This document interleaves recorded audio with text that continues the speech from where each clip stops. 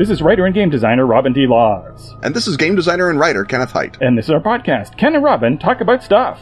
Audio editing and bandwidth brought to you by Pelgrane Press. Stuff we're here to talk about in this episode include... Trust in paranoid genres. The Starry Wisdom Cult. M.R. James. And non-standard UFO conspiracies.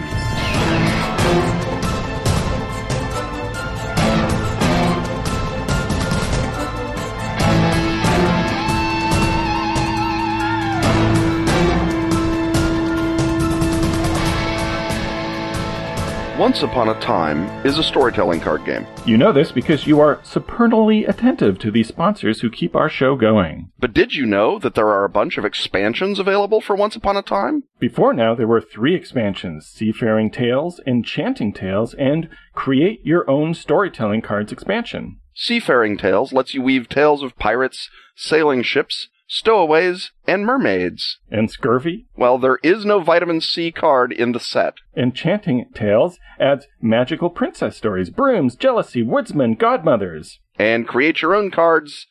It seems pretty self-explanatory. At this point, the fearless listener is asking, hey, what's this before now business? Well heard, fearless listener. Now there's a brand new 4th expansion for Once Upon a Time, Knightly Tales. Having rushed out to grab your copy of Knightly Tales, you'll tell a story from cards like Courtly Love, and a Herald, and the Reckless Aspect. And Battlefields and Betrayals, although that's Courtly Love, not Courtney Love, so obviously there's some crossover.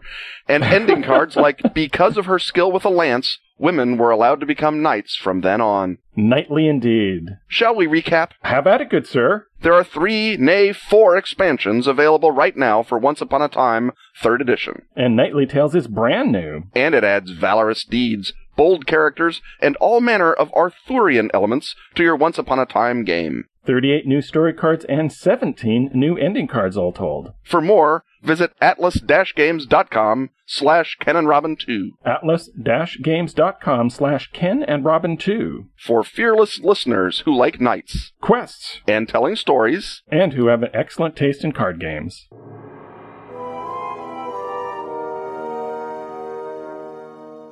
The thump of miniatures, the clatter of dice, and the beneficent gaze of Peter Frampton coming alive tell us we've once more entered the friendly, subterranean confines of the Gaming Hut, and into the normal hail fellow well-met camaraderie of the Gaming Hut comes Patreon backer Graham Wills, introducing a subversive question. Role-playing, asks Graham, is usually a cooperative pastime, but in some genres, such as spy dramas or more political games, players may have hidden agendas or divergent goals.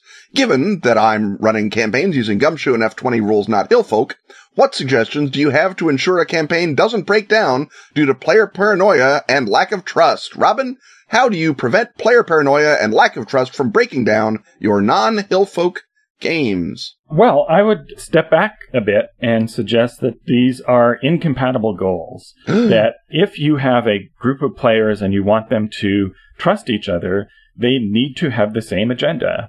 And if you look back at, what type of spy or conspiracy story are you trying to emulate? Are you trying to emulate one in which there are a group of people working together toward an end, and they might possibly diverge here and there on points of tactics, or maybe one of them in a twist at the second act turns out to betray them? Or are you looking at something that is more of a would translate in kind of a PvP thing, where there are a whole bunch of people working at cross purposes, or are working temporarily toward one goal, at which point they then split off and then, each try to win at the end. Skullduggery is exactly that. It is a game that assumes that you're going to kind of work together for a while setting yourselves all up to betray each other at the end. Fiasco, often as it spirals into disaster, does that exact same thing. But that's not the same as like a spy thriller where everybody's kind of mostly working together, like the Mission Impossibles after that weird first one. So I see why there's the desire to do that, because you're taking different elements from one sort of spy story and trying to graft them onto another sort of spy story, but I'm not sure they actually graft. I'm going to say that assuming you have a meta level of trust around the table and that all players agree you're there to play X kind of game, whatever it is, you can get player buy-in for pretty much anything. And my great arrow in my quiver here is the Amber Diceless role-playing game, which is designed to do nothing but create PvP, even where none might exist ordinarily. It creates to drive these separate agendas and put characters butting heads and conspiring against each other and messing with each other solo or offline or however you do it. And if players have all come to the table and said, yep, we're going to play Amber Diceless and we're going to spend, the next few months or years stabbing each other in the eye and enjoying it, then that's what you're going to do. So if you get the buy-in ahead of time and you say, hey, players, we are playing one of those spy thrillers in which everyone's got a divergent agenda, or we're playing a game of modern geopolitics in which we're all delegates from the UN to an alien race, but we're all secretly trying to get our own country to have the leg up in the great alien wars, or whatever the setup is. And there's plenty of setups in which the group of characters either learn to trust each other despite divergent agendas or don't. And the fun comes in seeing these strong protagonists smack up against each other, all of whom have individual motives as opposed to the larger stop or don't stop the antagonist type motive. So I think if you get player buy-in ahead of time, you can build out whatever kind of genre of play you want. Right. But there's either one thing or the other, right? You can't have both cohesion and PvP in the same setup, right? You can obviously, I think you can do that because that's skullduggery. Right. But unless I'm misunderstanding the question. Yeah, I'm not sure he's asking about cohesion, right? I mean, he's saying players may have hidden agendas or divergent goals.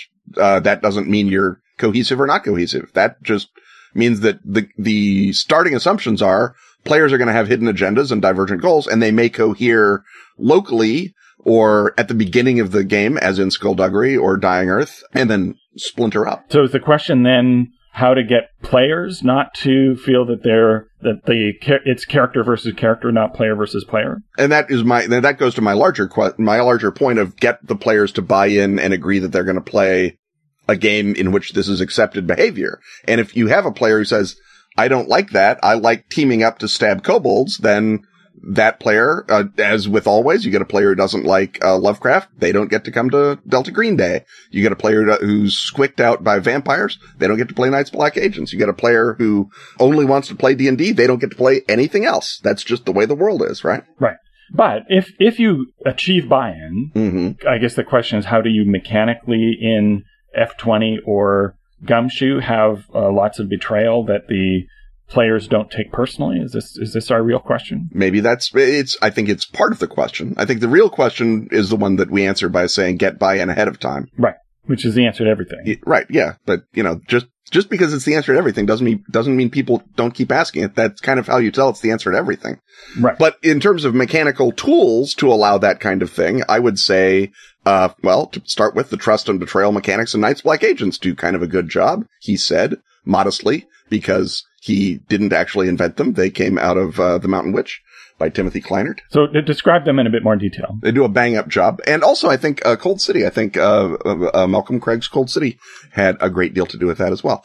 That is in which, by acting to cooperate with a player character and help them out, they give you trust.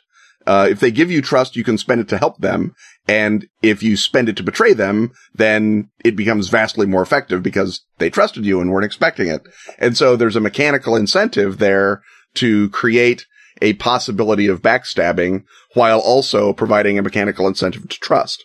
So, the trust and betrayal rules in Night's Black Agents, because this is so often the case in the genre, kind of privilege we're working with you for a while, and then we're going to stab you in the back, and then it's really going to be PvP until one of you is out of the game. But there's no reason you couldn't set it up where, nope, I betrayed you that one time, but now I'm back, haha. And that happens a lot in serial media, Supernatural, for example, when the demon Crowley keeps showing up. And sure enough, there's just this time they have to trust him for reasons that beggar the imagination, probably go to everyone enjoying that actor. And so you can create that kind of a setup in game, assuming again you have a meta agreement that War to the Knife is going to derail the game, or you as the GM always have a more tempting target than your fellow player character. Right. So the way to do that on an adventure creation level is to always have a threat that is so bad that you need to team up with the other player characters who you don't trust, because that threat, whatever it is of such a magnitude that the beefs that you have against one another are, pale in comparison. And so it's like, well, we'll all go and, tackle this ghoul outbreak that's going to, swarm over Paris and kill everybody. And then we'll go back to our little agendas afterwards. Right. Or, there's ISIS has got a shell full of red mercury. And so, the Americans and the Russians and the French all have to team up to get it out of Syria and out of their hands. But then what's going to happen when they get it onto the boat? That's when the real fun begins. So, whoever steals the shell, ISIS is still coming after everybody because they wanted their shell back. And so you've still got a bad guy out there who's more important than, paying back your quantum partner for having, lifted the shell at the last minute or, substituted it for a different shell that's full of boring old TNT. Another way to achieve that is to have basically the equivalent of drives in Gumshoe, but these are your weak points, the things that the other characters know about and can leverage in order to get you to agree to things that otherwise you wouldn't. And so that everybody has a soft spot.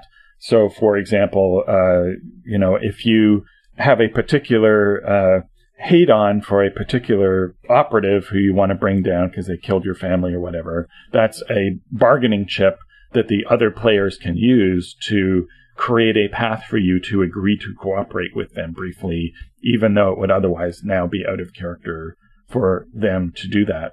Another thing that people really hate and you have to get additional buy-in for is to have the player characters agree, or rather have the players agree that their characters can be deceived on a die roll or a point expenditure. So that in Gumshoe, if someone spends a point of reassurance, they can do that on another character and reassure them for, within the limits of believability, but enough to get them to go along and cooperate. Or, in an F20 game, you use your bluff skill or whatever. Yeah, whatever it is in whatever version of F20 you're using.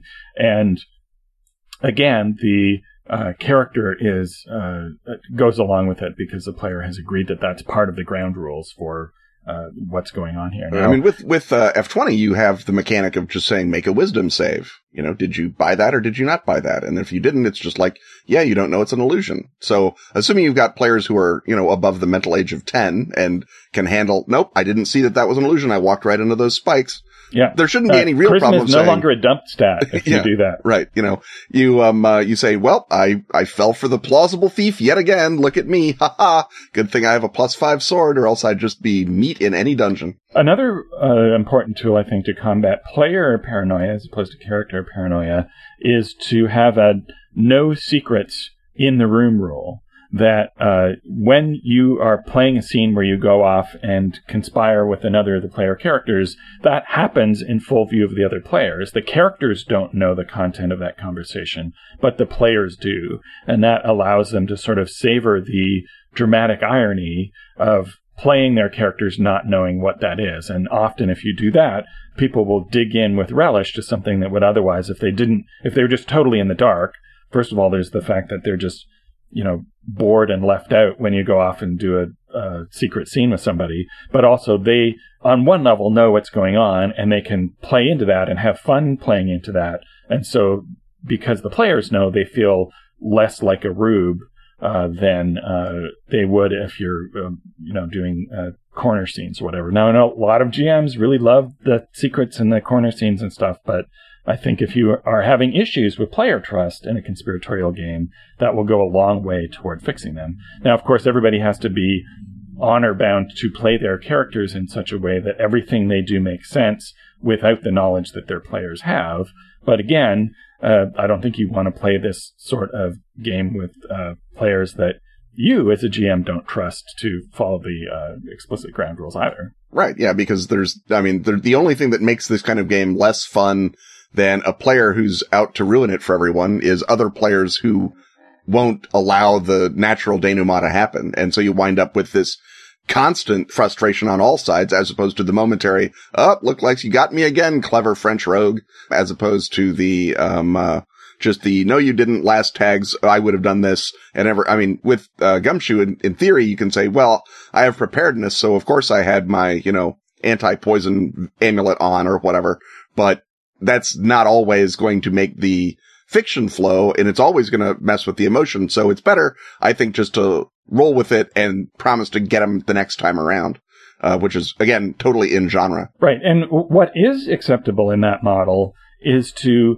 very cleverly leverage the plot so that you get to discover the secrets that you already know, provided that at every step in the way, everything you do makes sense without the knowledge you have, which is playing with dramatic irony. Right. And that can add an extra level of fun meta play, because the players can all be experiencing what you're doing as an anticipation beat, because they know that you are moving toward discovering this or that. But as long as you, as a player, make that credible at every step of the way, it becomes a fun extra level of spider webbing on top of everything else. And I think the interesting thing there, or maybe an exercise you can do, is think about the two types of play that we're talking about, the surprise in the room and the no surprises in the room, as the difference between watching The Usual Suspects the first time and watching it again. You watch it the first time and you're like, oh my God, that was Kaiser Soze all along. Shocker.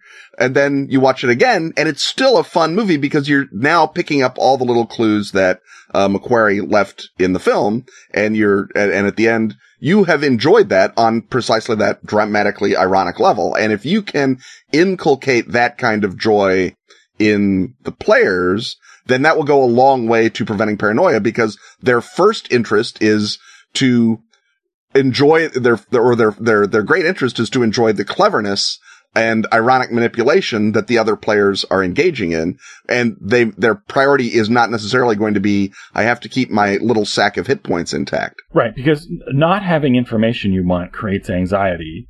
And that's why it's a downbeat narratively when you're analyzing a story. And anything you do that increases the player's anxiety will increase their distrust and the likelihood that they will be at loggerheads in an outside the game, non-fun way, as opposed to channeling that through their characters and having fun with the conflicts that they're having with each other. And that's essentially the secret of anything PvP, is that the players all have to be enjoying that level of competition and jockeying.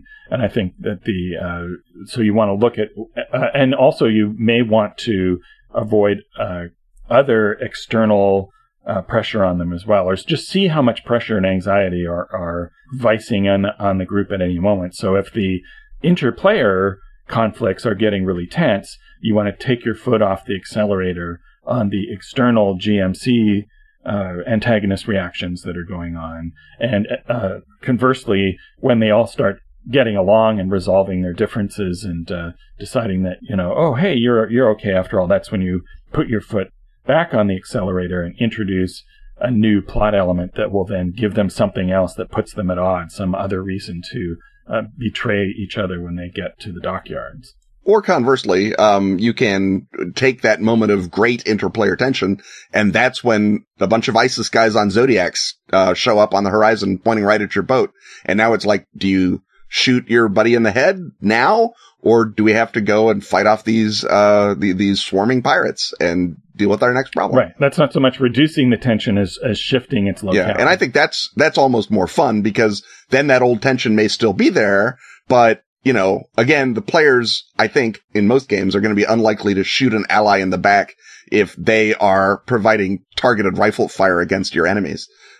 So you will wind up with a sort of delicious irony of its own level, by changing the ground on which the combat happens before the combat can get to a point where someone has to make an irrevocable act. And I think that is how you keep something like that on the boil. And then the question of, who was watching that shell full of red mercury during all the combat? I don't know, but there's a shell sitting there. Is it the same one? Who can say?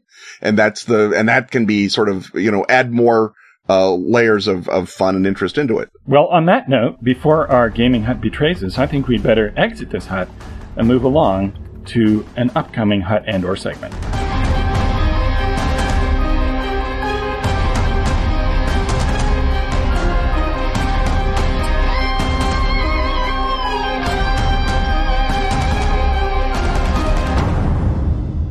The Escapist calls it gaming's most insane supplement. After a century of secrecy, 3 months of non-stop publicity, and a record-breaking Kickstarter campaign, the Dracula dossier is finally available for you, the home listener. Not just Dracula Unredacted, the true first draft of Bram Stoker's novel, an after-action report for British intelligence, annotated by 3 generations of MI6 analysts, but also the massive director's handbook that allows you to follow the clues dropped in the pages and in the margins of that uncanny document. Follow them, that is, to any of 200 different encounters, eerie objects, dangerous locations, and conspiratorial organizations, and enigmatic NPCs, any of which can be an innocent or turned by Edom, or a minion of Dracula himself. Pretty clever, eh, Robin? Bet you wish you'd thought of that. Yeah. Thus creating an improvisational, collaborative campaign for Night's Black Agents, strangely similar to Robin's own Armitage Files campaign for Trail of Cthulhu. Strangely, but with more vampires. Way more vampires. Because the Dracula dossier blows the lid off Operation Edom, the rogue MI6 task force using Dracula to stop terror in the 21st century. But Dracula cannot be used. And Edom cannot be trusted. So open the dossier. And follow the clues. To kill Dracula for good. Yeah, that'll work. So let's sum up. The Dracula dossier is 2 books. Check. Both stand alone. Check. But combined, they create an unprecedented, really Ken, unprecedented? Of unprecedented scope? How's that? Let's see. Both books add up to something like 800 pages. So yeah, an improvisational, collaborative campaign of unprecedented scope. Check! And Dracula Unredacted, that's Stoker's real first draft, annotated by the MI6. And the Director's Handbook, a massive collection of multifaceted encounters, are both available at the Pelgrane website right now. Check! And mate, the game is mine, I think. No, Robin, it's theirs.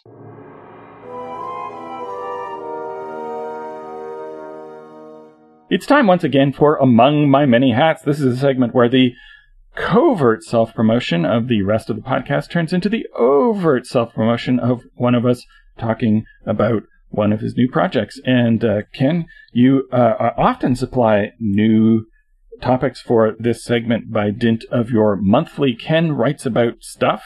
And in this case, you're kind of exiting the writing about stuff, I believe. Yes, it is going on at least hiatus while Fall of Delta Green gets hammered into shape by me. And then depending on whether or not there is a huge hue and cry unto Pelgrane Not just a hue, not just a cry. It'd have to be both a hue, and a cry. It's a binary toxin. You have to have hue and cry outside Pelgrane Global World Headquarters. Then perhaps it will come back. But its followers were doughty and brave and bold, but they were not as numerous as perhaps Simon would have liked. And so the hiatus... Or at least not as numerous compared to the people who will want Fall of Delta Green. Yeah, no, I think that, yes, that is the sort of balancing act is yes, to what given extent... that the number of Kens available is 1, yes. we must hoard our resources. But as you're departing the Writes About Stuff area, you've plopped a bit of a rubber dinghy, a lifeboat, as it were, in the waters with the Starry Wisdom installment, and that's also sort of a pilot for Unspeakable Cults, which I understand might be a book of its own later on. And this is basically you're presenting the Starry Wisdom cult for Trail of Cthulhu, and because this is the first edition of Unspeakable Cults, you're also presenting a format in which you'll present not only this one, but future Lovecraftian groups as well. So I thought before we talk about Starry Wisdom itself, we can talk about the design process of how you go about deciding what is going to go into a format like this. What are the things that you want to make sure that you talk about each time and that you can fruitfully talk about a whole bunch of times when addressing a bunch of different entries. So how did you go about coming up with the format for an Unspeakable Cult in general? It's based very closely on the Hideous Creatures format because that one worked pretty well. And Hideous Creatures is your survey of Lovecraftian monsters. Yes, from all manner of different angles, historically, mythically, etc., with different understandings and whatnot. A cult is different from a monster because a cult is usually just a bunch of guys. It's not got... it may have superpowers, and in fact, the Starry Wisdom might have superpowers that are granted to it by their communion with the Haunter of the Dark. But by and large, it's going to be a bunch of people, and so their anchors into the gameplay are going to be social and cultural. And so I provide stats for cultists and stats for their sort of higher ups, in this case, the clergy of the Starry Wisdom cult. And then the cult structure. So you can build out your own version of a Starry Wisdom cult. The symbology, so that if you see a certain symbol or you want to work symbols into your game as an iconographic note of horror, these are the options available to a Starry Wisdom cultist. And then a bunch of past versions of the Starry Wisdom cult that you can say, no, I like those better. I'm going to run those forward. And current or immediate spin-offs of the cult, because the cult canonically, of course, was shut down in Providence in 1877, and then continued to be an empty church until Robert Blake awakens the Haunter. But of course, it being a Lovecraft thing, it has not been left alone. So there are things within the Cthulhu Mythos fiction, as well as other games that can be expanded on. And then I also use that as an opportunity to come up with a proper variation on other weirdo cults in Los Angeles, so that I could have one that was a Starry Wisdom cult. So the Astral Wisdom Brotherhood, for those of you who recognize its antecedent names, will know exactly how to play them. But they are very powerful in Hollywood, because there are Hollywood people who are desperate for both access and imaginary Egyptian wisdom. So these guys are out there in your Trail of Cthulhu Hollywood. I don't think we brought them into the final reel, but I've mentioned them a couple of other places. So then from that, you get investigative hooks. How do you find the cult? And rather than the list of clues for each ability, I have avenues of investigation, ways to find out about the cult, sort of to present pieces of that scenario's spine as ways that you might be able to move in on an investigation of the cult. Again, because an investigation of a cult is going to be a longer process, possibly, than simply, oh my God, it's a monster, what do we know about it? Type, right. And involves a lot more interpersonal abilities, because you're talking to people and discovering who is in the cult, who's in the cult but pretending not to be, who saw the cult over up on the hill doing something weird. Mm-hmm. And so that gives you a lot more of something that you're doing in the day, and something that relates more to the social fabric of the place that you're in. And then what does the cult do to you once you start pestering it? It might be possible going forward. I didn't do it in this one, but it might be possible to do a version of the Vampyramid from Night's Black Agents as a response pyramid for them. I think that might have been a good idea to have put in here. And maybe if it becomes a book, that is what I'll do. And then a couple of scenario seeds that try and break the standard version of the Starry Wisdom cult, so that you have because the standard one, again, is abandoned church, weirdos in the church, they kidnap kids, Haunter of the Dark, blah, blah, blah. Everyone can do that in their sleep. So what's new and fun about the Starry Wisdom cult specifically that you can tie in? And that would be true of all the cults, because once you have sort of the standard picture, anyone can do that. That's the whole point of having a cult, is that you sort of have a mimeograph machine that you can run off and present. The Starry Wisdom cult in Providence is going to be basically the same as the Starry Wisdom cult in Moscow or Manchester or Cape Town or wherever, because that's what a cult is, right? It's a bunch of guys who operate on a ritual level and engage in ritual behavior. And so the macro lesson here is, if you want to create a format in which to present information, look at another format that you previously used to present information with something slightly different, and then take inspiration from that and adapt it as necessary to the new thing you're going to be describing a bunch of times. And so this takes us to the Starry Wisdom cult in particular. As you've already said, that comes from Lovecraft's story, The Haunter in the Dark. That's the one where he kills off a fictional Robert Bloch. Mm-hmm. Can you remind people who haven't read Haunter in the Dark for a while basically what the storyline of that is and how the cult is presented in that? It's presented as a sequel to a Robert Bloch story called The Shambler from the Stars, in which Bloch kills off Lovecraft, and his narrator flees into the darkness away from the burning building that he's left Lovecraft in. Lovecraft then repays the favor by having the narrator from that story, Robert Blake, move elsewhere in Providence, besides that, burned out house, and move into Lovecraft's actual apartment. And from that apartment, look down at an actual church, the Federal Hill. It was St. John's Catholic Church on Federal Hill, but Lovecraft recast it as an old Free Will Baptist church as part of his, I think, standard pattern of making it be the whitest of people that become the most debased in his, certainly in his latter fictions. That's what happens. So Blake goes down into this compelling church, messes around, exposes the Haunter of the Dark to the light, and that gives it the magical juice to awaken, begin haunting his dreams, pulling him back and forth there. He uncovers the history of the Starry Wisdom cult that had lived there in the Starry Wisdom Church, and then during a cataclysmic lightning storm, when the power is being knocked out all over the city, the Haunter of the Dark escapes and comes after Blake. And sure enough, they meld into sort of an Ur-Nyarlathotep entity, and a great lightning strike fills the whole room with light, dispels the Haunter, but not before Blake is dead. And that is the terrific end to Lovecraft's last story, sadly, The Haunter of the Dark. And so the Starry Wisdom cult in that is basically present in the backstory. Right. So the protagonist does an investigation of the cult, but what he finds when he checks out their church is just the creature, the remnant. The creature, the shining trapezohedron, and their old cult library that he deciphers their sort of their ritual diary, which is written in the Aklo, and deciphers it and figures out sort of the backstory of the Haunter. It's revealed from this deciphered diary and from the dreams that he has and visions that the Haunter reveals to him, and from the investigations of a Providence reporter named Edwin Lillibridge, whose skeleton he finds inside the Starry Wisdom Church, and then reads the skeleton's notebook in a particularly gruesome example of the Lovecraftian research as horror motif. And so this gives you a lot of freedom then to spin out other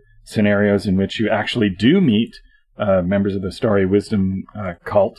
And so how did you go about making them active in a way that makes them, not just generic mythos cultists, but specific to the details that you find in that story? Well, for me, I mean, like you suggest, going back to the details of the story is the first key. So Lovecraft mentions vestrymen as members of the cult, and so that tells you that this is looking more like a Methodist church or even an Episcopalian church than it is a crazy, orgiastic, everyone knife each other type cult.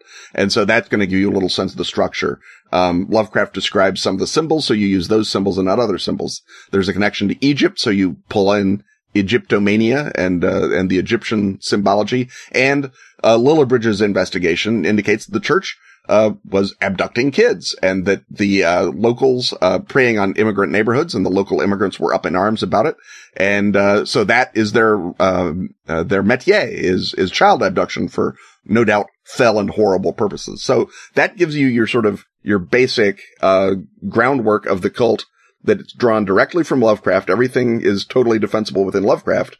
And then to play onto it, you say, all right, what else might they have gotten up to? And so I've two sort of successor versions, the Celestial Providence Church in Chicago, which their Starry Wisdom version was destroyed in the fire, but the survivors didn't leave town. They just became they elevated themselves. They took their cult books and they put them into in influential libraries, and then got positions of sort of pedagogical power. So they have free thinker salons that meet at the University of Chicago. So that's my attempt to sort of tie something like the Leopold and Loeb murders into the Starry Wisdom, right? It's these weirdos that go around thinking that they're above human morality and teach people about the mythos using their old Starry Wisdom lore. And again, the child endangerment, a lot of the other same tropes are there, but it's been, taken out of the cult and into a different space. And then meanwhile, the Astral Wisdom Brotherhood, as I intimated, is a version of the good old Church of Scientology, only with mythos fun as opposed to boring science fiction alien fun. Right. And as you also point out, the bad guys in the first season of True Detective, or as I like to call it, the season of True Detective, basically map pretty well onto the Story of Wisdom. Mm-hmm. And so that suggests what they could be doing in the modern environment, and that the if anything, our fears of child abduction are even more acute in 2016 than they would have been when that story was written. And so there's a lot of you have to keep in mind the creepiness threshold that your players will be willing to tolerate as to see how far you push that. But if you have a group of players who are willing to go somewhere extreme, you could go somewhere quite extreme and have them be very, very bad guys indeed. So what is their agenda of your basic "we look like Methodists" Starry Wisdom cult. Because this is also fun. It gives you the possibility of doing the seemingly placid small town that turns out to be rife with cultists thing. And so if you can envision a town where, it was founded by Starry Wisdom people and they're all the town fathers and they are projecting this outward blandness, but, people who come to town, especially if they come to town with kids in tow, something bad is possibly going to happen to them. How do you go about setting that sort of classic trope into a Starry Wisdom scenario? Well, you have to sort of slow their roll a little bit, because the Starry Wisdom, as designed by Lovecraft, are designed to have been exposed and driven out of town. And that, of course, can be because they have constant exposure to the Haunter of the Dark through the Shining Trapezohedron. Whereas if your local cult out somewhere in Wisdomville has only occasional communion with the Haunter of the Dark, they're going to degenerate more slowly and perhaps more thoroughly, because they can corrupt the entire town, as you hint. But the goal of the cult is to commune with the Haunter of the Dark, to commune with Nyarlathotep through the Trapezohedron. That's their ritual object. It's what the whole experience of being in the cult is centered around, is to be able to enter into communion with Nyarlathotep. Now, again, at one remove, if you're only entering into communion with Nyarlathotep on Nyarlathotep Easter and Nyarlathotep Christmas, that's going to be different than if you can do it literally anytime you go into the attic. And so you can have, their goal is maybe to find the Shining Trapezohedron, because of course at the end of Blake's adventure, it gets dropped into Narragansett Bay and in theory is gone forever. But of course, as we all know, nothing is ever gone forever. Right. They may need to reconstitute it. They may need to build a new one. Or they may be or trying sponsor another dig in Egypt, where they can go out and find, another relic of the reign of Nephren-Ka that they can use. And again, one of the big sponsors of archaeology in Palestine, in Israel, in Egypt, in Jordan, in the whole Levant has been American religious organizations, because they want to go and dig up and find out where Joseph reigned in Egypt, and they want to find out where David and Solomon's palaces were, and the drive of what's called biblical archaeology has been so often sponsored by American Protestant groups that having another American Protestant church sponsoring their own little dig at Haydoth by the Nile or somewhere is not going to look weird to the outside world, but will be a great signal and trigger to a bunch of players that, oh my God, these guys are up to something, because why would the little church of Wisdomville need to be sponsoring an archaeological dig in Egypt? That seems odd. And then already you've got something that if you go to anyone else and you say, they're sponsoring a dig in Egypt, the authorities say, yeah, so is everybody. What's your problem? And, but you can have that Lovecraftian moment of paranoia. Right. Or they could be trying to summon a trapezohedron, which means, gathering a bunch of victims that they have to keep in the basement until the time they have enough of them to do the ritual. Or they could already have the object, and now they're trying to lure the Haunter in the Dark from the old church to their new location. And I think there's other fun that you could have in a more satirical vein, with the idea that they are outwardly placid Methodists. You could do an interfaith conference where they are showing up and they're looking for potential new recruits and hoping to spread Starry Wisdom through the different Protestant denominations. And you could be the investigators who, someone has found horribly and supernaturally killed at the interfaith conference, and now you're the ones who have to then find out what happened, with, of course, without tipping your hand to the existence of the mythos, because that would cause big trouble if all of the faith communities in America knew about the mythos. There's some reason why you have to make sure that you're on the QT as you try to figure out which of these many wonderful, sincere, sweet people are actually the cultists, and which ones are just wonderful, sweet believers. And depending on your own personal faith background, you can have fun with, the church basement hot dish, potluck, or any of the other tropes that you may have experienced growing up.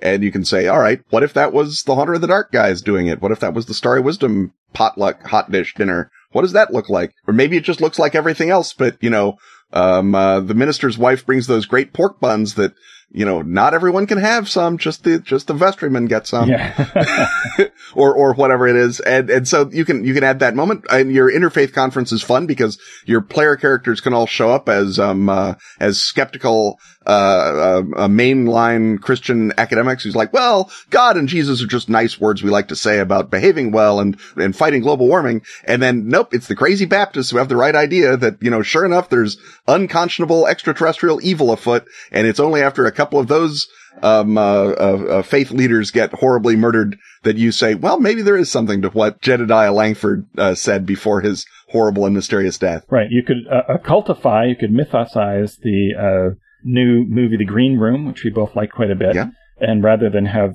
people show up at a white supremacist club in the middle of nowhere and find a recently murdered person in the green room, you could show up out of town, a group of you visiting your what you think is just another Methodist denomination, and one of you goes in to get their casserole with the masking tape with your name written on it because you forgot the casserole, and then you see the horrible thing. And then fun follows when. Yes, and then you have your Story Wisdom survival horror.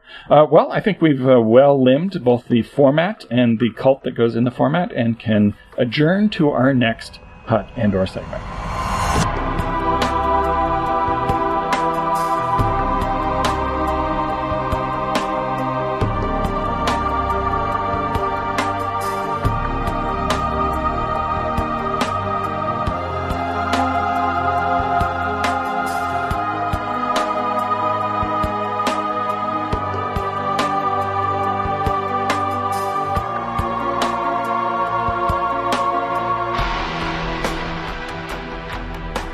Hey, Ken, what happens when demons lodge in your memories? Well, there are 7 different sorts of demons, each of which has a different mnemonic effect. That sounds fabulous. Where can I learn more? In Volume 2 of The Best of Phoenix, now available in PDF at DriveThruRPG. That must mean that all 3 volumes of The Best of Phoenix are available separately or in a value-conscious omnibus edition. When you're typing it into the search engine, you're typing F-E-N-I-X. And what you get when you type that is the best of Sweden's much-vaunted magazine devoted to role-playing and gamer-friendly reviews. Including a metric oodle of articles by yours truly. They use the metric oodle in Sweden, right? Indeed they do, Ken, and in Sweden by law, a metric oodle must contain such features as Fallen Gods, Runepunk Steam Quests, Lamb Chop Love Songs, and the comic strip adventures of lazy beer-loving Bernard the Barbarian. All brought to you by the expert editorial hands of Tova and Anders Gilbring. Not biologically related, but related by their love of role-playing. That's The Best of Phoenix Volumes 1 to 3. The first of many gaming wonders to come from Askfageln. Ask for Askfageln by name. And don't forget, that's F-E-N-I-X. And remember, that's in English, not in Swedish. In English, not Swedish. This show also made possible by generous patrons precisely like Chris McNeil, Joshua Brumley, Morgan Ellis, Neil Dalton, and Oren Geshuri. Join these stalwarts as they grab pitchfork and torch to pay a call on the Church of Story Wisdom. Rendezvous point, our Patreon at patreon.com/Ken and Robin.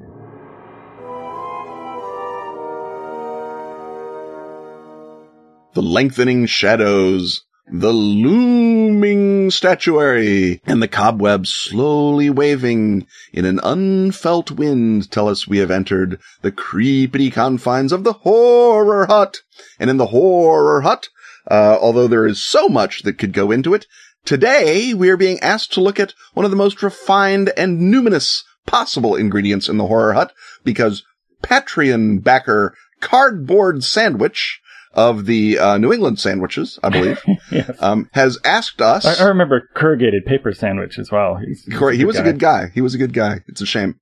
Shame what happened to him.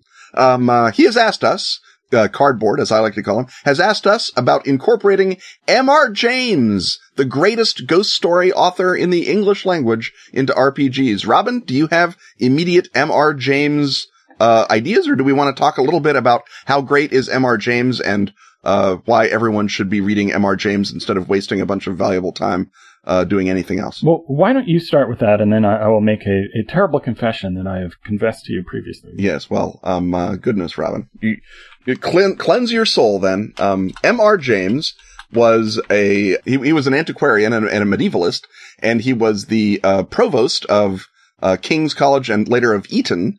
And in this sort of genteel Englishest of English backgrounds, he wrote the most gruesome, shuddersome horror stories that have ever been written in the ghost story vein. And a lot of his ghost stories are less ghost stories and just horrible spectral happening or even horrible corporeal happening that you still cannot adduce a cause for. They are beautifully limbed examples. They're manifestations. Yeah, they're beautifully limbed examples of a manifestation, a literal monster, an appearance of something horrible from outside. And The Ghost Stories of an Antiquary, which is his first collection in 1904, is perhaps the greatest single ghost story collection ever by a single author. Although all of his other stories are quite good, but Ghost Stories of an Antiquary is perhaps the finest. And you can go to Ash Tree Press, and online they will sell you a PDF or an EPUB or a Kindle of all of M.R. James's fantastic fiction, his ghost stories, his fantasy novel, tons of stuff for just a ridiculously, I think it's like $10 or $11. I got the thing as a gift. Sheila got this for me as a gift when it was in a limited edition hardback for like $80, and I treasure it. But knowing that you can have it in Kindle for $10 is possibly the best news ever. So I urge people who have not read M.R. James to rush over to Ash Tree Books or Ash Tree Press and download it right now. So my terrible confession that I know I'm supposed to like M.R. James. Yes, you are. And I don't dislike M.R. James, but I don't really like M.R. James, or at least it just all sort of washes over me that after reading it, I could see, I see why this is brilliant. I see why people love it. But a week later, could I tell you what happened in any of the stories? No, I couldn't. There's something about M.R. James that I bounce off of, and I think that something is that the characters are just vehicles to deliver that manifestation. Right. And the manifestations, they're cool enough, but they don't linger with me the way they do with so many other people. And I think that whether you agree with my subjective reaction to them or not is also the challenge of rendering them in role-playing game form, because compared to the things that we traditionally associate with a horror role-playing session, they're kind of low stakes. And it's basically, the plot is boy meets manifestation. Mm-hmm. End of story. Horror ensues. Yeah, they're basically kind of vignettes. Yeah. And so how do we turn encounters with things that in real life would creep us the heck out, but don't have that sort of escalating threat and development of a horror story by Stephen King or H.P. Lovecraft or somebody who's doing a more elaborate narrative based on those images? I think there's a couple of things that we can do. There's a couple of things in James, like the titular Count Magnus, that could be, I don't want to say inflated, but could be expanded into ongoing threats, in the same way that although the Mi-Go only show up in one story in Lovecraft, they're presented as a cosmic threat, and so you can understand that they might show up anywhere.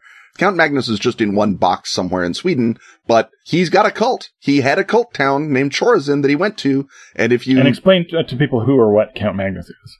Count Magnus is a sort of mysterious black magician in Sweden who is I think he's caught by no, you know what? I think he just vanishes. And then the traveler is sort of looking for evidence of him, and he finds this coffin, and the locks on the coffin start falling off, and a tentacle comes out, and well, that's all she wrote right there. That'll mess you up. So the implication is that Count Magnus has somehow translated himself, I should say, transitioned, good lord, translated himself into some sort of horrific demonic form. And it's also interesting because it's the only pre-Lovecraftian use of the tentacle to convey explicit otherworldly horror that I think you ever see. So Count Magnus, and more solid and threatening to have an evil sorcerer than the ghost, than a strange thing that you saw when you made a rubbing in a cathedral close, or ran across a weird picture in a book, as in the Mezzotint. And the weird picture in the book is super weird, and it does mess him up, and there is a level to which it comes out of the picture and into his life, but it's not like deep ones that are, lurking under every ocean plotting to drown, the world. It's just a creepy picture in a book. Now, the argument being that there's an awful lot of these, ghosts and monsters just in this one little stretch of Eastern England, implies that everywhere is messed up. And that is everywhere damp. Everywhere damp is messed up, which is the sort of thing that Stephen King does with Maine, right? If Derry, Maine is as horribly, monstrously oversupplied with terror, as it is, what must New York City be like? What must Chicago be like if this one tiny idyllic Maine community is full of all this nonsense? Everywhere you live is unsafe. And I think that's somewhat what James gets at when he has these very grounded in the English landscape type stories that happen, to his, pretty forgettable protagonists. I don't think you're wrong about that. And one thing about, James also is that the sole protagonist is even more hardwired into them than, other, Lovecraft, you can there are ones where there's, an adventuring party, of sorts in them. But these are very much one person sees something, has an experience, is frightened by it. Mm-hmm. And so I think that when at Pelgrane we do want to tackle M.R. James, and I'm perhaps not the one to do it,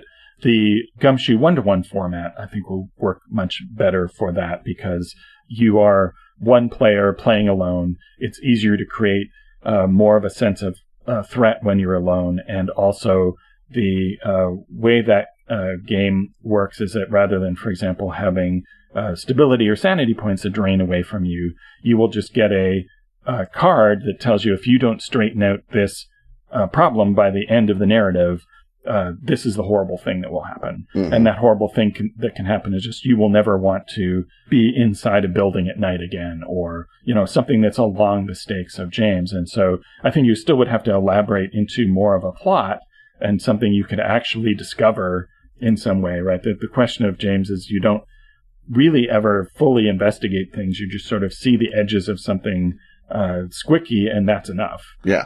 And so you'd still need some to bolt on some development or possible resolution from that. But I think the idea of having, with that system, you can then scale any sort of horror. So just, you saw the wall ripple can be like a terror card that you, it's terror, not tarot, that you have to somehow deal with in the course of the narrative in order to rationalize away or find the reason behind it, or walls will just frighten you for the rest of your life. And I think that if we ever do want to try and adapt James, the 1-to-1 format is the way to go with that. I think a possibility for a Jamesian game has to admit that the characters are going to be even more fragile than a standard Call of Cthulhu character. I mean, you're going to be going into something like Cthulhu Dark, where if you ever encounter the outside, it's going to ruin you, or you're going to die of a heart attack. Those are the two possibilities. There's no third. Well, I guess the wall rippled, not going back to that wall. That's not even an option for you. And presenting the proper Jamesian apocalypse of the revelation of this existence of horror has to depend on on the fate of the character being terrible. And so you begin by saying your character is weak. Maybe it's a bunch of characters. You could probably have a group of, like a country house party or a couple of, curates who are going around, looking at, gravestone rubbings. That happens a great deal in the Edwardian literature, that you've got two old friends who are on a walk. I think that's in, Whistler, I Come to You, My Lad, the main character who is terrified by folded clothes. Yes. Folded sheets. I made a rubbing. Sanity check. Yeah, get him. Is on a golfing outing, with a friend. And so you can have multiple, player characters, but the GM, first of all, has to have read and loved all of M.R. James. This is not the kind of thing that you can just convey, even to the degree that Lovecraft can be conveyed by a list of monsters and their, attack powers. This has got to be just like a variant of the Murder of Crows card game, really, where you're all trying to assemble the most terrifying possible narrative, where the elements are, a golf sock and right, yeah. A glimmer in the distance. The trouble is that almost begins to move into camp, right? It becomes like gloom. More than almost. More than almost. Perhaps just completely into camp. And one of the great things about James is that it isn't camp. In the moment of reading it, although the surroundings are by now total camp, and no one, I think, reads novels of Edwardian, or stories even of Edwardian curates without some degree of ironic distance from them. Even curates, I think, are now reading them ironically. But in the moment as you're reading James, that all falls away and you're just beside yourself with anticipation. Right. And I think another way to go, you might want to update James, because, of course, the antiquarian curates were part of his world, not a quaint, old-fashioned thing he was writing, so that you might want to set it in the contemporary world, and so that, you see the wall ripple after you've been, posting pictures to Facebook, and you go back and as you're scrolling through your Facebook feed, there's one weird image that really terrifies you, and then you can't find it again, and then the wall ripples. Right? Or you might be like the urban explorers, the people who go into the abandoned buildings and look around. That's the same sort of touching the edge of death type thing that doing graveyard rubbings is, I think. And so if you're looking around at an abandoned building, that's a good place to find a haunt or a spook or a manifestation of some kind. And that can be a contemporary thing. You could certainly present it in a contemporary idiom if you are comfortable enough with contemporary idiom and with James that you don't wind up doing, no, this is both a terrible hip hop song and it's terrible M.R. James. Now you've just ruined everything. But as a contemporary example, right, the first act of all of those Paranormal Activity movies is Jamesian, really, right? Yeah. Because you are just seeing little things happening that become increasingly, an object moves on a table, or, you hear a creaking noise. And it's the downfall of those films is that the slow burn is always scarier than the actual revelation of the demons in the third act, right? They have no third act. They barely have a second act. But the first act is often, quite really effective. Great. Yeah. I think that you can look at things like that. James is less, I guess the Ash Tree is about a haunted house, but less of them are haunted houses. They're more about people who go somewhere to invite this contact with the evil. But you can certainly present it as, people who are going to college for the first time and they hear the urban legend about, what happens if you go to the cemetery and blah, blah, blah. And then you wind up, as opposed to it being the rest of the horror movie, it's just the part where they go to the cemetery and there's weird shadows and their flashlight keeps showing them something that they can't see with anything else or whatever.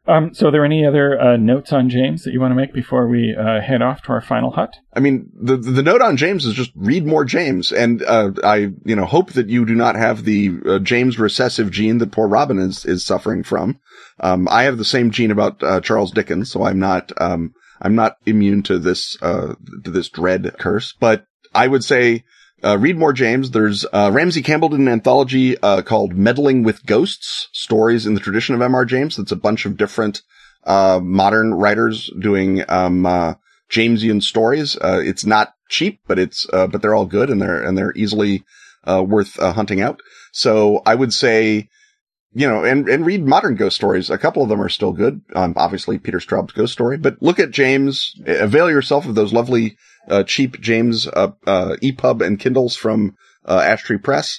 And if you are inspired, you will learn a great deal about how to present something that doesn't seem very scary in the most terrifying tenor imaginable. And that can only help all of your horror games, whether they are ostensibly Jamesian or not. Well, I sense the wall rippling, so let's go to a hut where the wall maybe isn't.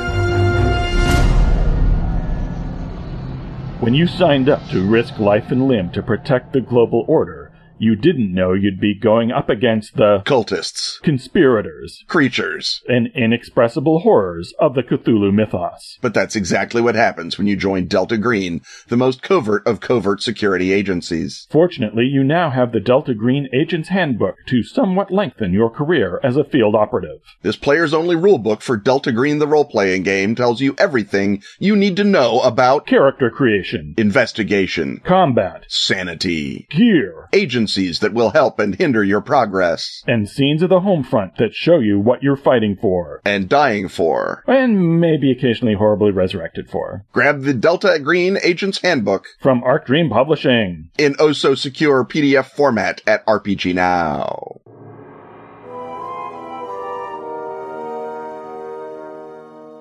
the cry of the alien big cat rambling the moors outside, the presence of on the mantle of a chunk of Precambrian rock with a AAA battery embedded in it, and of course the overhead whir of UFOs tell us that we've once more entered that most mysterious, that most ill-defined, dare I say, Fortean of huts, the Elliptony hut. And this time around, Patreon backer Ross Ireland would like us to riff on some alien conspiracies that are not the default X-Files style alien conspiracies. So I guess the first step there is to determine what the default is in order to not do it. And the actual conspiracy on the X-Files, as it was further developed or perhaps muddied in the most recent return of the X-Files and the little miniseries they had this winter. You mean the Packing Peanuts for new Darren Morgan episode? Yes, exactly.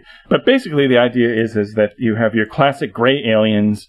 They crash landed on Earth, or they came willingly to Earth and landed safely, and they've made a deal with the military-industrial complex of some kind that is sinister, that they and so the military is complicit in keeping the activities of the Greys secret from humanity. And depending on the conspiracy theory you want to go, they are either doing something sinister that might have something to do with their weird medical experiments that they seem to always want to perform on you when they take you onto their craft, or that they have a big harmonic convergence style reordering of the world, and they're coming as our weird sort of reptilian space saviors, and they're going to fix everything. And that's sort of a throwback to the earlier kind of space brother Aquarian aliens who were coming to tell us to pick up our litter and get rid of nuclear weapons, and they would be all sort of Jesus-y for us if we did that. So I guess the first step in having a different alien conspiracy, Ken, is to have a different alien. Would you agree? I think you probably want to at least start with a different alien, just so that you're not immediately thrown into the gray template. And again, using the Greys without their mythology is like using centaurs without their mythology. You can do it, but you've kind of lost the whole fun of using them in the first place. So why would you? You would want to start with different aliens, of which there are many. In addition to your Greys and your Reptoids, there are, as you allude, the Space Brothers, the Nordic aliens, as they are called, the sort of tall, good-looking blonde aliens that show up and, as you suggest, tell us to pick up our litter, in varying tones and varying definitions of litter. There are, the Nomo, who are one of my favorite, aliens that are posited by, Robert Temple as the aliens that uplifted, Sumer and, such places, and they're sort of dolphin-y or mermaidy type aliens. They're aquatic, swimming around aliens. I think that they're a great deal of fun. And, other sorts of, ancient astronaut aliens are plausible, although they usually turn out to look like, Aryan Supermen, because guess what? Von Daniken is a horrible racist.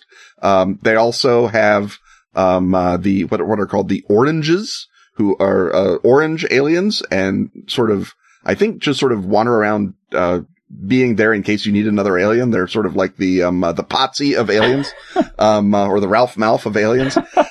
There's, Mantids, who are insectile aliens, and they're bad news. They're like the Greys, but without that sort of naive, louche charm. I think the Mantids make a good threatening bad alien race if you're looking for them. And of course, there are, the Black Dwarves, the tiny little aliens with great big black beards. Those are, hard, I think, to make properly alien, but can certainly seem Fortean in a game that is heavily towards that. You can sort of deturn them more into like the kind of Mole Man style aliens. Right. In that one episode of Superman that had something other than Superman that was super in it. That do you remember that one from being a kid? The George Reeves Superman and the Mole Man aliens? I found that terrifying as a child. Yeah, I remember. I mean, I certainly saw it. I don't think I found it terrifying, but I don't think I found anything particularly terrifying on the George Reeves Superman, one way or the other. Well, Superman never fought rats. Yeah, that's true. He didn't. And you know why? Because he was smart. Burned them to death with his X-ray vision before they ever got close to him. That's how Superman throws down. But we have digressed. We have digressed. I'm just saying, Superman is not going to mess with this crap. Batman has to dress up like one. That's what Batman's problem is. Yes. Anyway, where were we? Aliens. So we have all these different sorts of aliens. Yes. And we also have we can throw in the John Keel aliens, who are just basically the fairies from another dimension in a new wrapper. Mm-hmm. And that can be one where you start off your alien conspiracy looking like it's going to be the typical gray conspiracy, and then you find that it's weirder still, that all of those manifestations are just sort of psychic efflorescences of the whatever the fairy creatures from the other dimension are doing that messes with our mind and perceptions, and that what they're they may be trying to convince the military that they're giving them technology, but really there's some other, the transformation that they're trying to occur is not a technological one or a social political one, but one of the very doors of our perception, that they're going to basically send us all on a bad Leary acid trip. So what would we get out of the Nomo? You like the Nomo? What do we do with them? How do they become a conspiracy? Because that's basically the two ingredients to create an alien conspiracy. You have your alien, and then you have your humans on Earth who are colluding somehow, either as dupes or minions, or in some versions that they have captured the aliens and they're in control. But you need the human agency, the folks walking around the streets who can come after you even when there aren't aliens around and hassle you into recanting your UFO sighting or what have you. So what would humans be doing if they were in bed with the Nomos? Well, I begin with the Nomo. I mean, I sort of did a riff on the Nomos with Madness Dossier, which we've talked about previously, in which the ancient Sumerian monsters of various kinds dominated the world through mimetic programming. And I think if you have your Nomo, who are supposedly the beings that brought human culture to humans and uplifted us in ancient China and ancient Greece and ancient Sumer and other places, the Nomo conspiracy is to have planted these sort of control codes or pheromonal triggers, or however you want to put it, into people that are like, oh, good, the Nomo are our friends. The Nomo will help. We'll give the Nomo access to whatever they want. And so the conspiracy may not even be a formal conspiracy, like there's a secret branch of the U.S. Navy that's in league with the subterranean dolphin people, but it's just that whenever the Nomos show up, people will help them because that's how they designed us, and they made sure to not have these dangerous monkey people ever be a threat to them, because the Nomo are not stupid after all. And so when they come back from Sirius to do whatever their errand is, it's that the conspiracy is a spontaneous one. And for whatever reason, our heroes are immune because they have a specific kind of brain defect, or they've been eating a lot of this one kind of cereal that contains a deadly additive that kills off your substance addicts. Right. Yeah. They're all heroin addicts or something. And so they fried out their dopamine receptors, so they can't get pleasure from helping Nomo anymore. And so you can have any number of reasons that these sort of fringy outside people have been pulled together, and then they are immune to the Nomo, and the Nomo don't really have a conspiracy, but they have a self-organizing bunch of people who want to help the Nomo with whatever it is the Nomo want. Another thing that this ties into is the Stargate conspiracy, which is one of my favorite conspiracies, which is that the military and the government and the European Union and whoever else are faking all this evidence of aliens in order to create a pagan church that will worship the aliens as gods. And whether or not the aliens are real, the authors of the Stargate conspiracy beautifully argue, doesn't matter, because either there are real aliens that we are being sold out to, and that's a little more X-Files-y, or there are pretend aliens that they are going to manufacture and make us worship. And the notion of sort of palming that card, that's one of the great things about the Stargate conspiracy, but it creates this sort of weird religious quality to it. And it's why a lot of your ancient astronaut dialogue and a lot of even your modern day alien dialogue winds up so creepily religious, is because that's the direction that the movers and shakers of global opinion are forcing it into. And that's why there's all that Christ imagery in E.T., is because Steven Spielberg is on the take from the one world, Illuminati, Priory of Zion, European Union guys. And he's making us worship aliens and think that they're Jesus. Your, sort of mermaid style aquatic aliens can be, angry about ocean acidification. Absolutely. Yes. It may well be the case that they, have to keep going from habitable planet to habitable planet in search of an environment that they need. But the problem is, if it's habitable, eventually there's going to be a civilization, and civilization wrecks the ocean. So they are conspiring with, let's say, the world's technology leaders, to take the military end of the military-industrial complex out of it for a sec.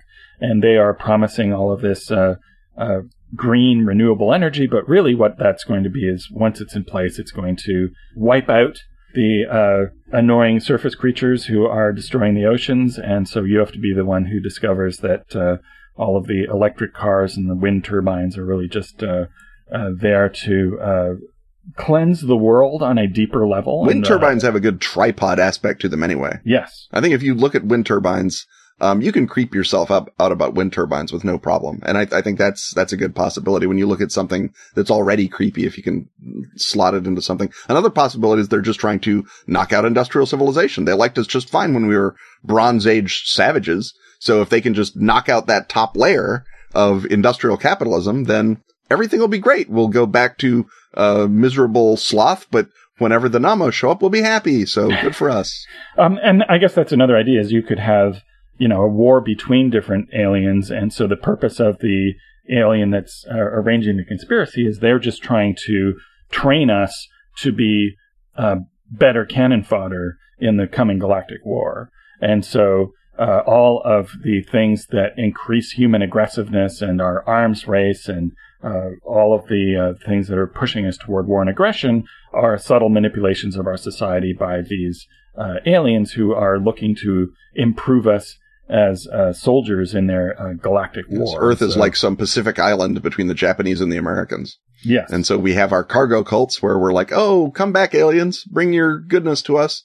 But pretty much one side or another is trying to harness our specific tribe of warriors or cannibals and send them after the other side. Right. So that they're enhancing the part of our nature that causes us to break into ever smaller and smaller groups and to interpose ourselves against other groups. So they're wired into that part of our psychology, and and whenever things happen that sort of move us toward world peace or a greater identification of ourselves as being humankind rather than being a member of this nation or that nation, their agents are in there to mess that up. And so the conspiracy that you're uncovering is the one to sidetrack anything that moves us into the more pacific side of our natures. The unone world elites. Yes. As opposed to the one world elites that are trying to get us to worship space Jesus. Exactly. Another possibility is that, sort of to go back to our John Keel ultra-terrestrials, is that the conspiracies that they construct mean no more than anything else, and that they build these conspiracies as a jape or a prank or an experiment, or our minds and societies are like Legos or Tinker Toys to them. And so they show up and they say, let's see if we can get them all to build cathedrals for 200 years. I did it. Ha, I win. Or let's see if we can get them to, tell everyone what restaurant they're at all the time. I did it.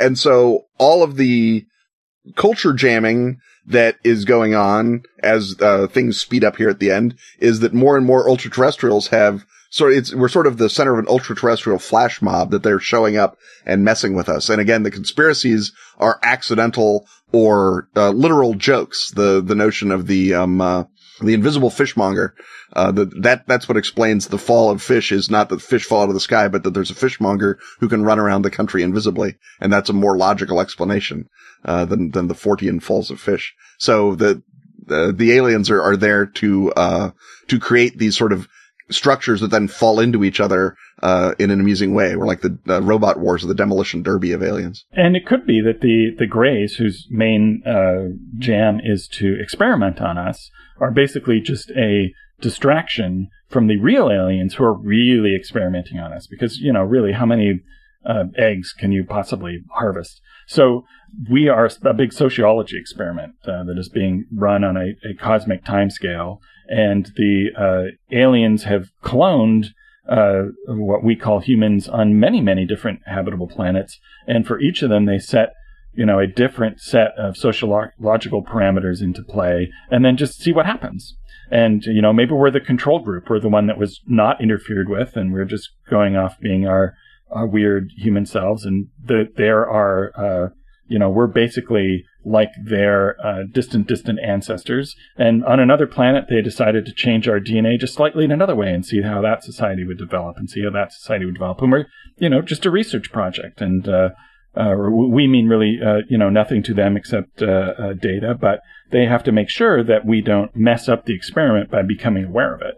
And so that's all the conspiracy is just a continual distraction as we move further and further along the technological scale and become much more likely to detect their presence.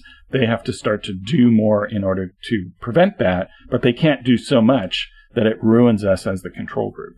Another possibility, riffing off the cargo cult that I mentioned earlier, is the old Charles Fort line, I think we're property, or I think we're fished for, that the aliens operate on such an enormous scope that they literally don't care. We're not even a Pacific island to them. We're like one tiny village of a Pacific island to them.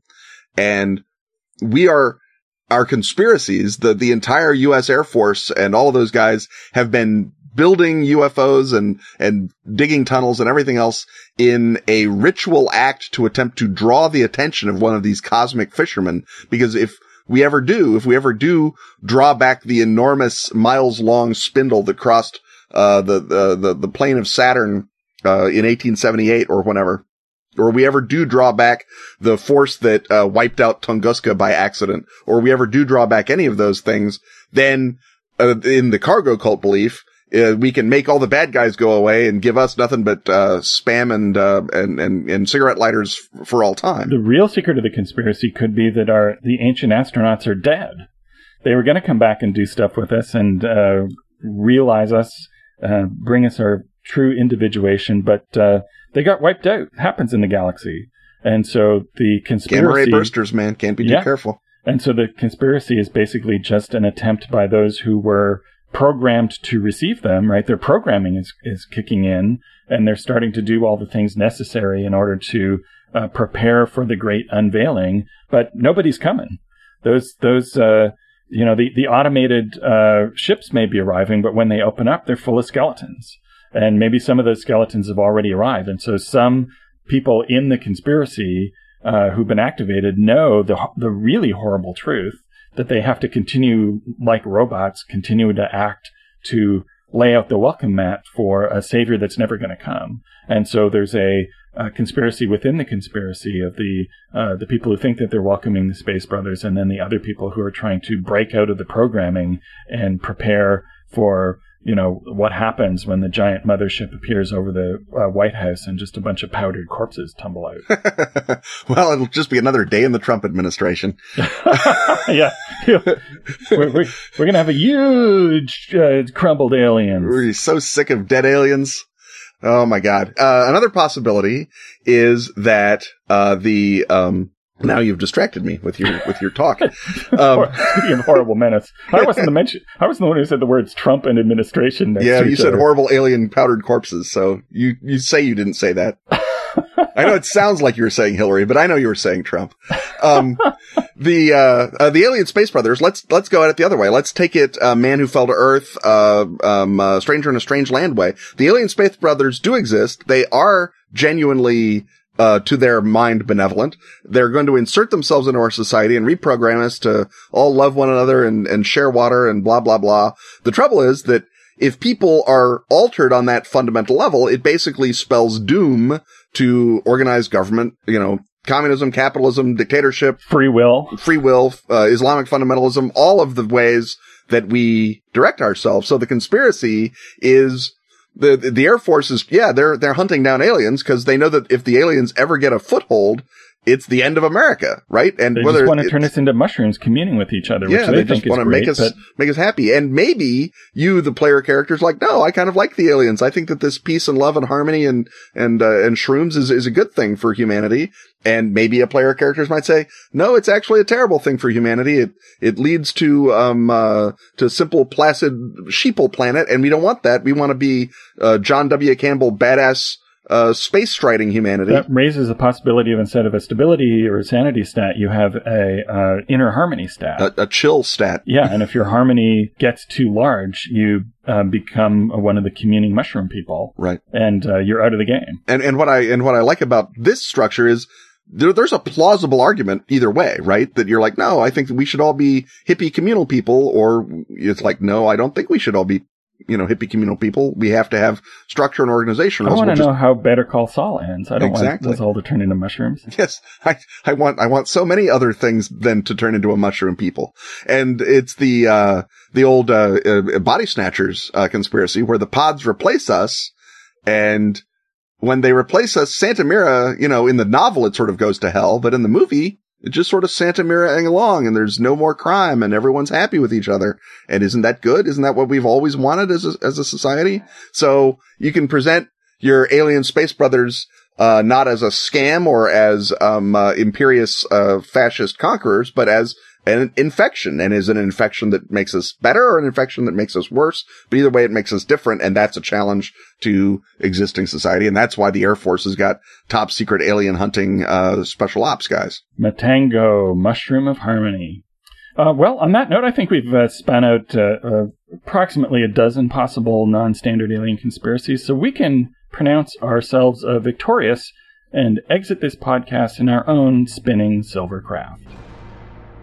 Stuff having once again been talked about, it's time to thank our sponsors. Atlas Games, Pelgrane Press, Phoenix, Arc Dream, Dork Tower, and Pro Fantasy Software. Music, as always, is by James Semple. Audio editing by Rob Borges. Get your priority question asking access by supporting our Patreon at patreon.com/Ken and Robin. Rank yourself among such distinguished supporters as Patrick Dawson, Paul Richmond, Rafe Ball, Richard August, and Richard Ruane. On Twitter, he's at Kenneth Height. And he's at Robin D. Laws. See you next time when once again, we will talk about stuff.